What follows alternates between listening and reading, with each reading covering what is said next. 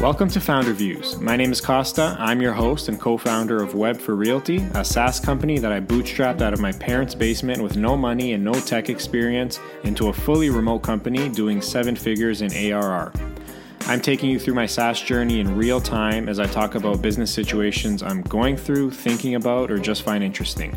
My purpose is not to give you the answers, but to spark something in your mind that can help improve your business along the way. This episode is brought to you by MeetEdgar, the social media scheduling tool that manages itself. I've used a few social media apps and none have been nearly as effective as MeetEdgar. I have a ton of content on my blog that I've posted over the years, and my favorite feature is Edgar's auto variation tool, which automatically scans and pulls new quotes from my existing blog posts and repurposes those posts. It saves me a whole lot of time and helps continuously drive traffic to my website while putting my social media strategy on autopilot. I would definitely suggest it. Go to meetedgar.com to learn more. I couldn't be more excited to share this episode. I'm speaking with the man himself, Dan Martell. Dan has been one of my inspirations in the SaaS game, bar none. I haven't met too many people in SaaS who haven't got at least some value from Dan. He's built 5 companies and successfully exited 3 of those, most notably Flowtown and Clarity.fm. He's an investor in over 40 startups, including Intercom, Hootsuite, and Udemy, to name a few. For the past several years, Dan has been coaching some of the world's top SaaS founders to help them scale their businesses. He was also recently named top 5 YouTube channels for entrepreneurs in the world by Entrepreneur Magazine, which is pretty awesome. We're talking about several topics in this episode, including some of Dan's exclusive concepts, such as how to perfectly craft your messaging, how to build authority in your industry, what North Star metrics SaaS companies should be using, and much, much more. This is a jam-packed episode with so many amazing takeaways, so I really hope you enjoy it. And so without further ado, here's my chat with Dan Martell. All right, Dan, what a pleasure it is to have you on the Founder Views podcast. Thank you so much for taking the time to speak with me.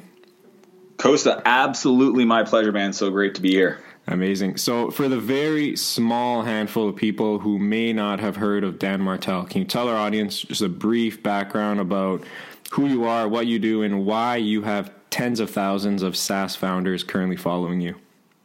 Dude, I don't think anybody really knows me, so I appreciate the sentiment, but at the end of the day, I just do my thing for a very small focus group of people in the world, as you mentioned, SaaS founders. So it's a privilege. My quick story is learning to code and program saved my life as a 17-year-old. I ended up in a lot of trouble and found myself in rehab. And it was there that I learned to program, and it literally became my new addiction, and essentially kind of brought me onto the path of entrepreneurship, which, for me really became, the gateway drug to personal development and growth. And, I just feel lucky and privileged to have people show up in my life that, believed in me, even when I definitely didn't believe in myself. And, since then I've built 5 companies. I've exited the last 3. The last 2 were venture backed out of San Francisco. I don't share this to brag, but, gives context, right? Like at 27, I became a millionaire. I've, financially been wealthy for a long time and continue to invest that primarily through angel investing. So I've invested in some of the world's top, growth SaaS companies like Intercom, Hootsuite, Udemy, et cetera. And what I do now pretty much for the last few years is I'm an executive coach to the world's top SaaS founders. One of my clients, ClickFunnels, fastest bootstrap SaaS company to go from 0 to 100 million in 5 years. And then I also organize events like the one that we just recently got to hang out at, the Growth Stacking Summit, where I try to teach everything I've learned around building growth engines. Essentially I've got a day to do it, and it's a lot. I think, as you can testify, I don't hold back. I want to make sure that I deliver as much as I can. And that's me, man. That's what I do. I'm a proud father, 2 little boys, Max and Noah. They're 4 and 5. and I spend the winters in San Diego, and I'm Canadian. Awesome. Thanks so much for sharing that. Just one thing, Tad, I guess the most probably, what's the term, popular or probably most known company that you exited, Clarity.fm, right? Are you still sort of involved with that? I'm not. I'm still an equity holder in the acquiring company. And funny you ask, because yesterday I got the report on how they're doing. So essentially they acquired several companies, and Clarity being one of them. And I'm pumped to see, literally they have not invested any new resources into the platform, and it continues to grow like a flywheel. Like, it is so cool. Like that whole, network effect when you build a platform and a two-sided marketplace, and calls continue to grow, revenue keeps growing. So, I mean, it worked out great for both parties on the acquisition side, myself and the acquirer, but it's just cool to continue. I mean, at the end of the day, I just want to see people get advice from the right people and get access, and that's why I built the platform. Yeah, that's amazing. Great news. Thanks for sharing that. So we spoke off air a bit about the Growth Stacking Summit in Boston. As you know, I recently attended that a few weeks ago. Guess I was probably one of 40 or 50 or so attendees who flew in from literally all over the world for this one-day event, which was absolutely incredible, by the way. One of the best experiences I've had. Really glad I attended personally. There were so many amazing takeaways that I brought back to my team that we started collaborating on and exploring further. But one very surprising observation I made was how many founders out there don't know how to simply tell someone what their company does without getting too confusing. I think something as simple and basic as that can really pave the way in significantly improving a company's messaging, which eventually snowballs into a lot of other benefits for a company. Can you speak on that a bit and why that's so important for founders to learn? Yeah, so I think, as technical folks, we're building software, right? And we have the bad habit of wanting to kind of show off how cool and neat and geeky what we've built is. But the challenge is most people don't understand that stuff, right? Like they're not, they're not technical. They don't have that background. So one of the first things we did at the event was the perfect intro. I really believe that understanding how you introduce yourself can transform your life. I share the story of how I moved to San Francisco, and for 3 weeks I just went to new coffee shops every day, just trying to connect with anybody. I didn't know a soul. And because of the way I responded to what do you do, people essentially ignored me and turned the other way. So that's why I think it's such a powerful thing to teach. And it's a really simple framework my buddy Clay Bear came up with that is just I, and then I help. So actually not we, not our organization, it's I help. Who do you help as a primary customer? So is it not small businesses, but ideally, flower shops would be a better answer. And then get result, right? So I help SaaS founders scale their business. That's mine. Really simple. If you know a SaaS founder, you'll probably refer them. And if you don't, totally cool. But at least it kind of explains what you do. And I just feel like, another example, my friend Melanie, she's in the event spaces, and she helps entrepreneurs create memorable experiences. Right. So just short, sweet, and connects, but it ends up being the kind of the precursor to your landing page copy, your core customer avatar. I mean, just so many other components will come by how you explain how you get results for people and who those people are. Yeah, I totally agree. That was so simple and such a powerful exercise, especially after seeing founders improve, their intro after, giving it a couple of practice shots. And yeah, you're right. It just snowballs into so many other benefits in the messaging with your company as a whole. Well, so, yeah. I mean, Costa, if you don't mind, I had one client. He's actually in my SaaS Academy program, Michael from upbook.com. And he just felt like he was struggling. It was that day in Boston where he finally got, I think he shared his, which is I help doctors turn calls into customers. Yeah. Right. I remember that one. Yeah. Remember that one? It's and all of a sudden his whole product strategy got clear. His whole marketing message got clear. It's such a powerful thing. Yeah, totally agree. So you've been involved in many things in your career, as you mentioned earlier, from starting businesses, selling companies, investing, coaching, mentoring, you name it. So far in your young career, which is pretty incredible, by the way, considering how much you accomplished in such a short period of time, and the fact you're just getting started, really. But 100%. What has been the most rewarding part of your career thus far as an entrepreneur? Oh, man. Well, a big part of my life is actually working with at-risk youth, helping them build their confidence through building businesses.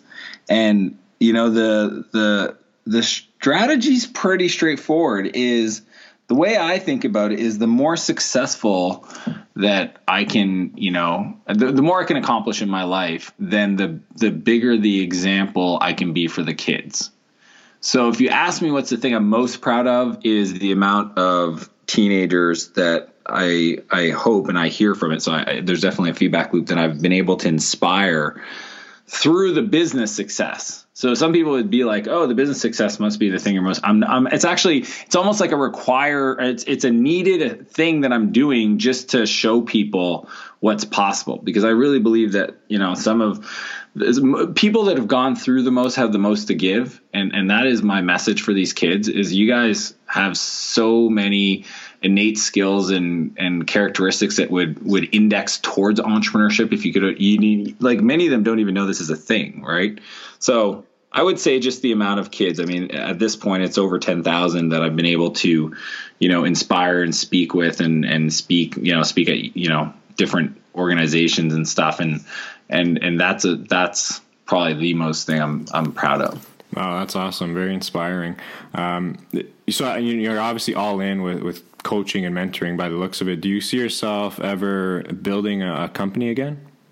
I don't know if I'll start a company again. I mean, the truth is most of the work I do now is more at the executive level, just really helping with like growth strategy and sales processes and product strategy. So I definitely think there may be a future where I'll start buying and holding SaaS companies as like a portfolio, but I don't think I need to start one. Because the truth is anytime I've had an idea, it just takes me a quick Google search or go on AngelList and I find somebody already doing it. And if I like it, I'd rather just invest. Like I'm at the point now where I'm trying to find ways to leverage my capital and not my time. Like I don't want to invest my time anymore. I'm just trying to find smarter ways to kind of get leverage. And that's what I love about coaching is I literally get to, get paid to spend my time with the smartest entrepreneurs in the world to help them grow their business, to teach me things that otherwise I wouldn't get access to at that level of velocity.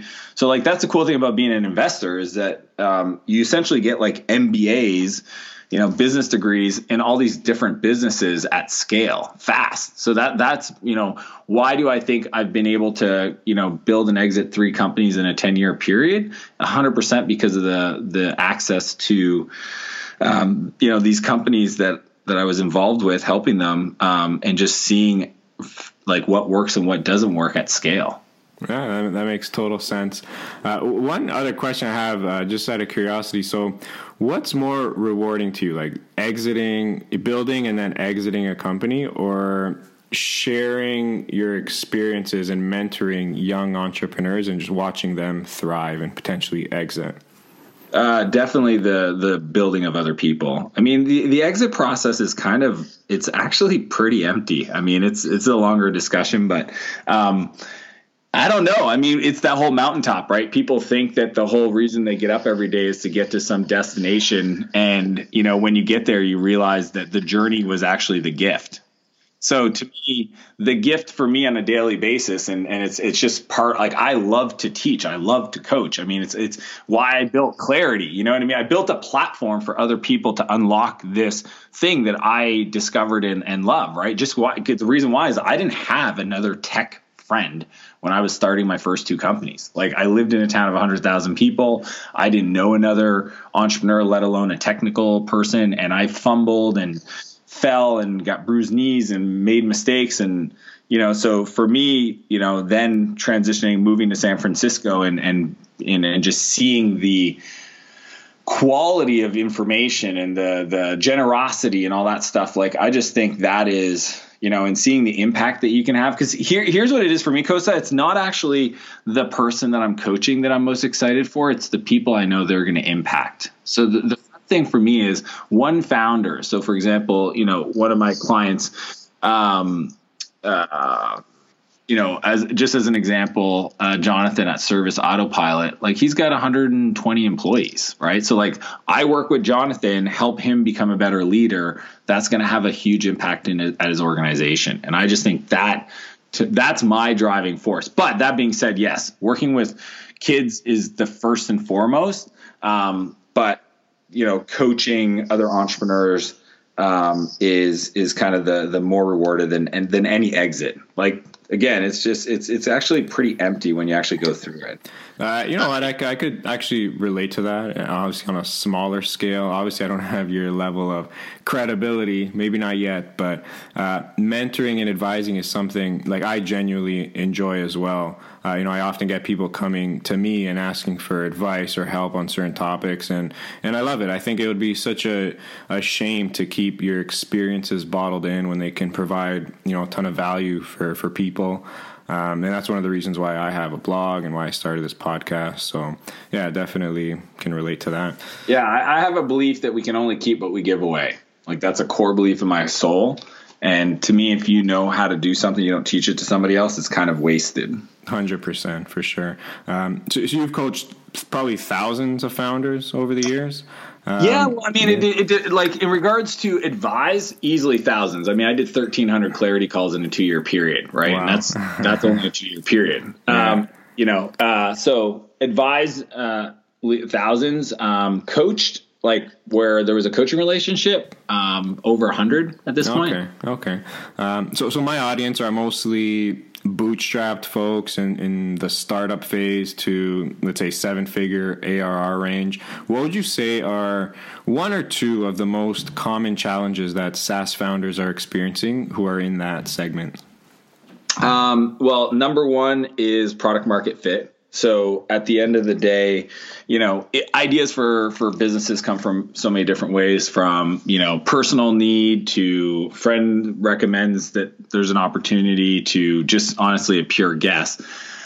So I think the biggest challenge is really working backwards from the customers and building something that's a must-have, not a nice-to-have. So must-have are vitamins. These are things that actually solve real problems. Must-haves are painkillers. Like, kind of things where if somebody had a headache, they would pay top dollar to fix, like a migraine. Somebody pay, if I had a crazy migraine for a day, I'd probably pay $1,000 to get it to go away.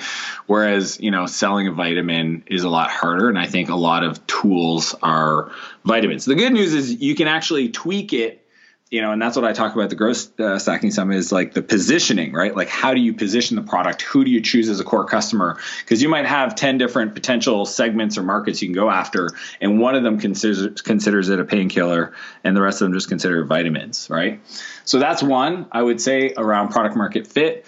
And then two is building a flywheel. For some reason, this whole growth hacking culture took off, and at the early days, people keep looking for these like magic pills or silver bullets on growth. And the truth is, if you're starting off, the fastest, most cost-effective way, in a repeatable, scalable way to grow demand for an awareness for your product is through partnerships.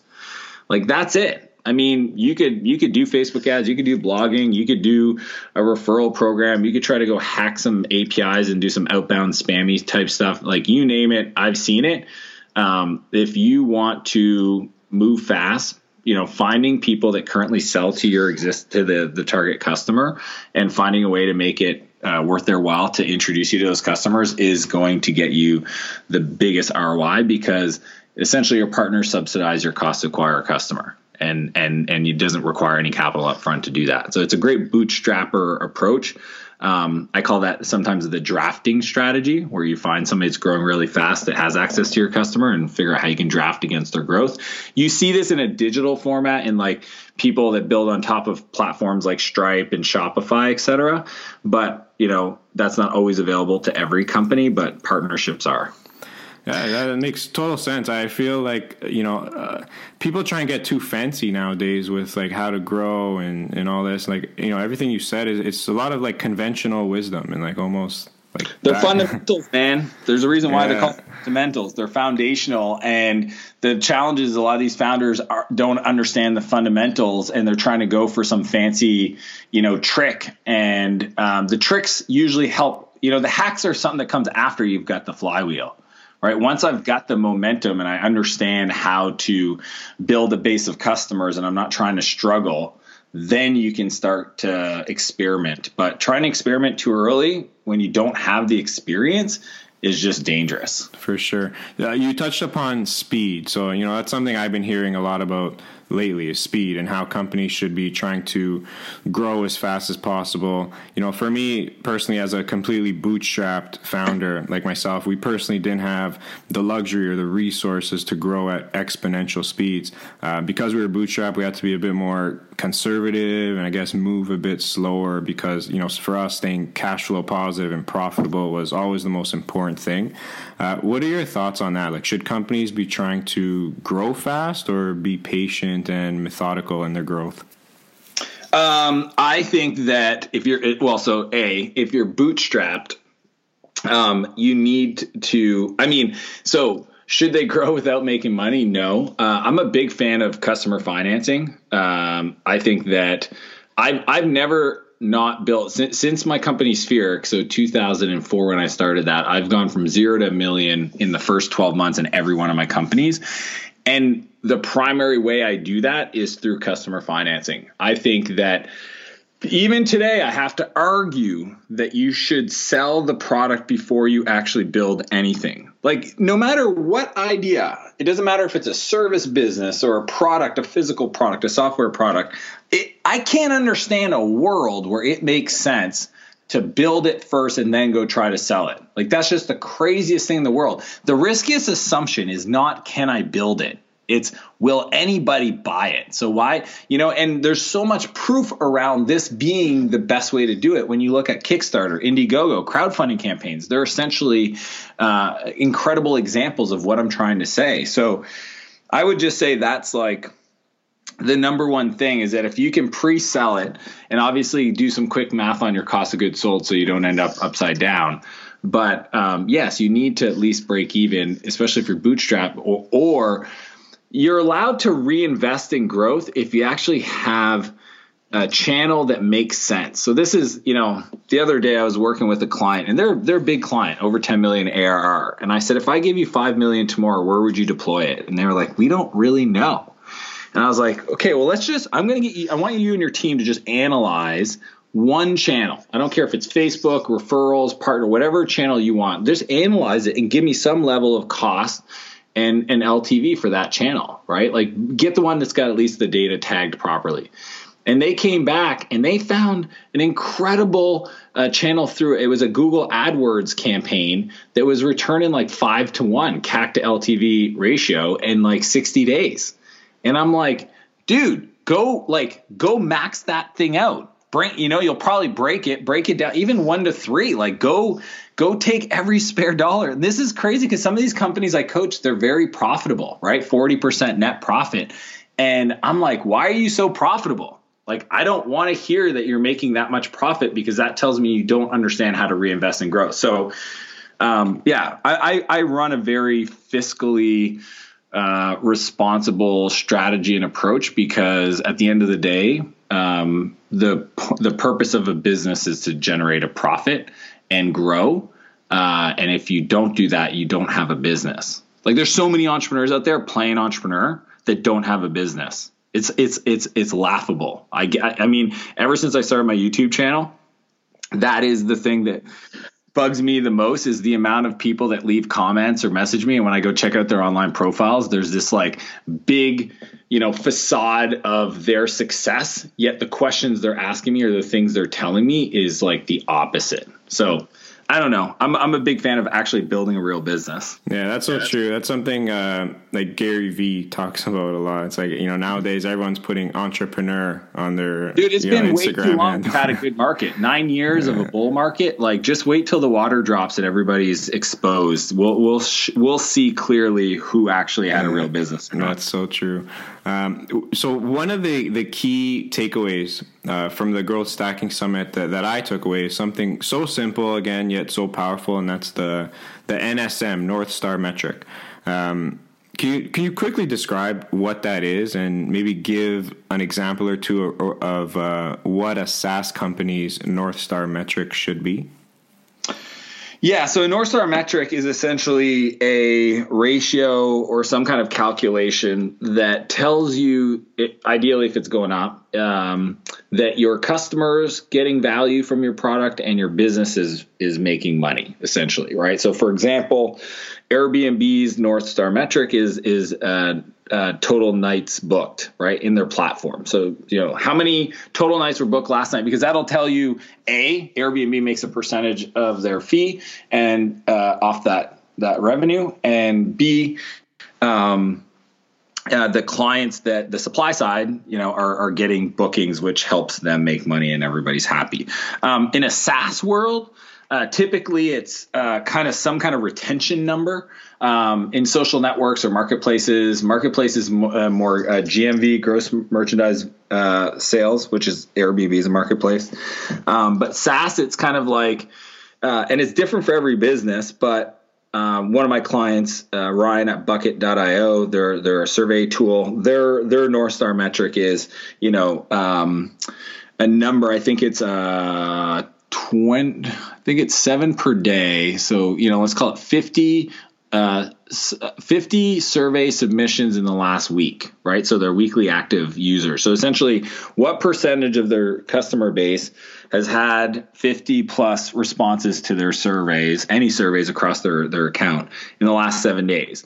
And that's their North Star metric. So everything they do is to increase that, from onboarding, activation, customer success, product, templates. Every idea that their team comes up with in a sprint is towards improving their NSM, right? And once you have that, it just makes all decisions really easy to assess and evaluate.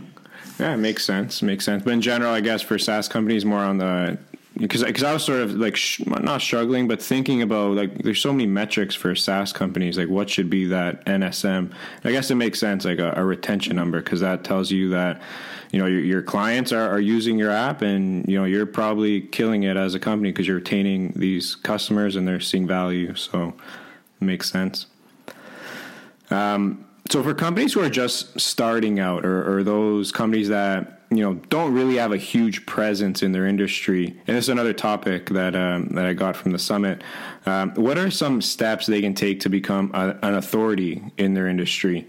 That's a topic, again, that I've been thinking about recently, and something you talk about a bit. I think many founders might hear that and be sort of discouraged or unsure where to start, especially if there are huge companies already in their space.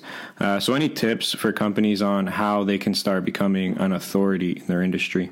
Yeah, 100%. I mean, first you need to understand why becoming an authority matters so much. If you think about, like, the value stack of, people getting paid, like a doctor, a generalist doctor makes the least amount of money in that stack, right? They're on the bottom. So a generalist is on the bottom. The next step up is a specialist. So that would be obviously, your throat doctor kind of thing. The next step up is the expert. This is the person teaching the specialist, right? So these are the people writing the books. They're the experts in the industry. They're the ones getting paid, 25, 50K for a keynote for 45 minutes of their time. And then there's the authority, right? This is the person that influences the experts, right? These are all the people, in the SaaS space that you guys all know that essentially set that's why I think Shopify has done such a great job growing is they're definitely the authority in the space, even though they weren't the first e-commerce platform out there. Magento was there before them and a few others, but they've definitely owned that authority. The easiest way to just start to build any kind of authority in the space is to answer your customers' top challenges, right? So great book called The Ask Method. And in there, they have a strategy called the SMIQ, single most important question to ask your customers. And it goes something like, when it comes to X challenge, what's the top, or when it comes to X outcome, what's the top challenge that you're faced with today, right? So if it's like, when it comes to scaling your SaaS business, what's the top challenge you're having? And then getting those answers and then using that to drive your content strategy is literally people are like, how do you come up with all your ideas for my YouTube channel? Here's the answer, Costa. You want the inside deal? Please. All right. So I have a smaller group called JFDI, which is my 10 million plus ARR SaaS founders that I coach. And the reason why it's a small group is because we actually go and do site visits. So I bring them into companies like WP Engine and HubSpot and Twilio and some of the world's top SaaS companies. And during those 2-day sessions where we're together, we go to different cities. I ask them what are their top challenges that they're faced with right now in their business, and they give them to me, and I put them on the whiteboard. And then over the next 2 days, we kind of work through them as a group. That becomes my content for my YouTube channel. So the reason why I do that is because I want to attract. So you think about the tip of the spear. Who's your perfect customer? Well, my JFDI clients that I coach, they're the best of the best. They're good dudes building great businesses. And I want to create content that would attract more people like that. Now, do I still, like my video this week about like how to gracefully fire somebody? Is that approachable and something useful for somebody just starting off with one employee? Yes.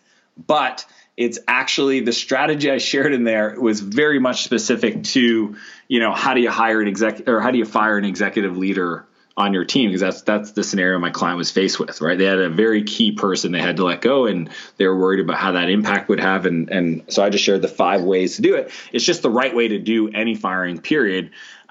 So that's just like, I think probably the best way you can create authority is just education, right? Just teach your market about the way you think. And even if you're like, well, I don't know that much, I'm still new, just find the other experts, right? Like with a podcast, you build a platform, you bring other people that know about that topic. And through that kind of relationship, you become an authority because of the fact that you've had these people on your podcast. Does that make sense? Yeah, love it. That makes complete sense. Love it. Yeah. Dan, I do want to be mindful of your time. I do end off each episode with what I call the top 3. You ready? Mm-hmm. Number 1, your favorite business book. I know you mentioned the Ask Method. My number 1? Yes. Oh man, that's if you're an entrepreneur, what's the one book you need to read? It's Think and Grow Rich by Napoleon Hill. Now, if you then ask me about specific challenges, I can give you number 1s in all those, but that would be the first one for sure. Okay, perfect. Number 2, your top vacation spot.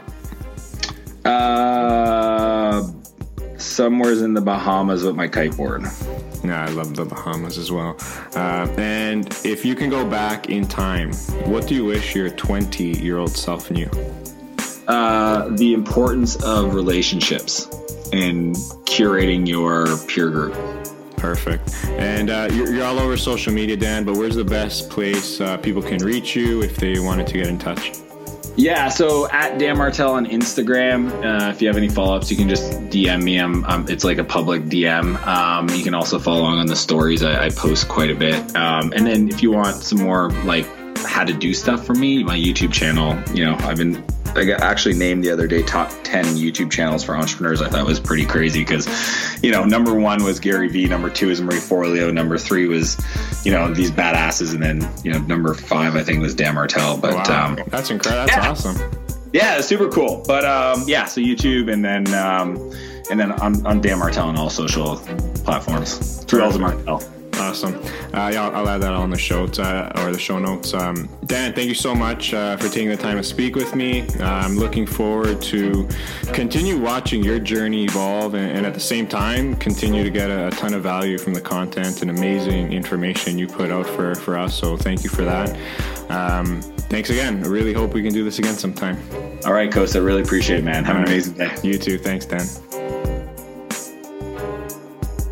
Thank you so much for listening. If you have any comments, questions, or suggestions, I would love to hear it. Be sure to check out founderviews.com for my latest posts and episodes on my journey with everything SaaS, business, and startups. Talk to you later. Peace.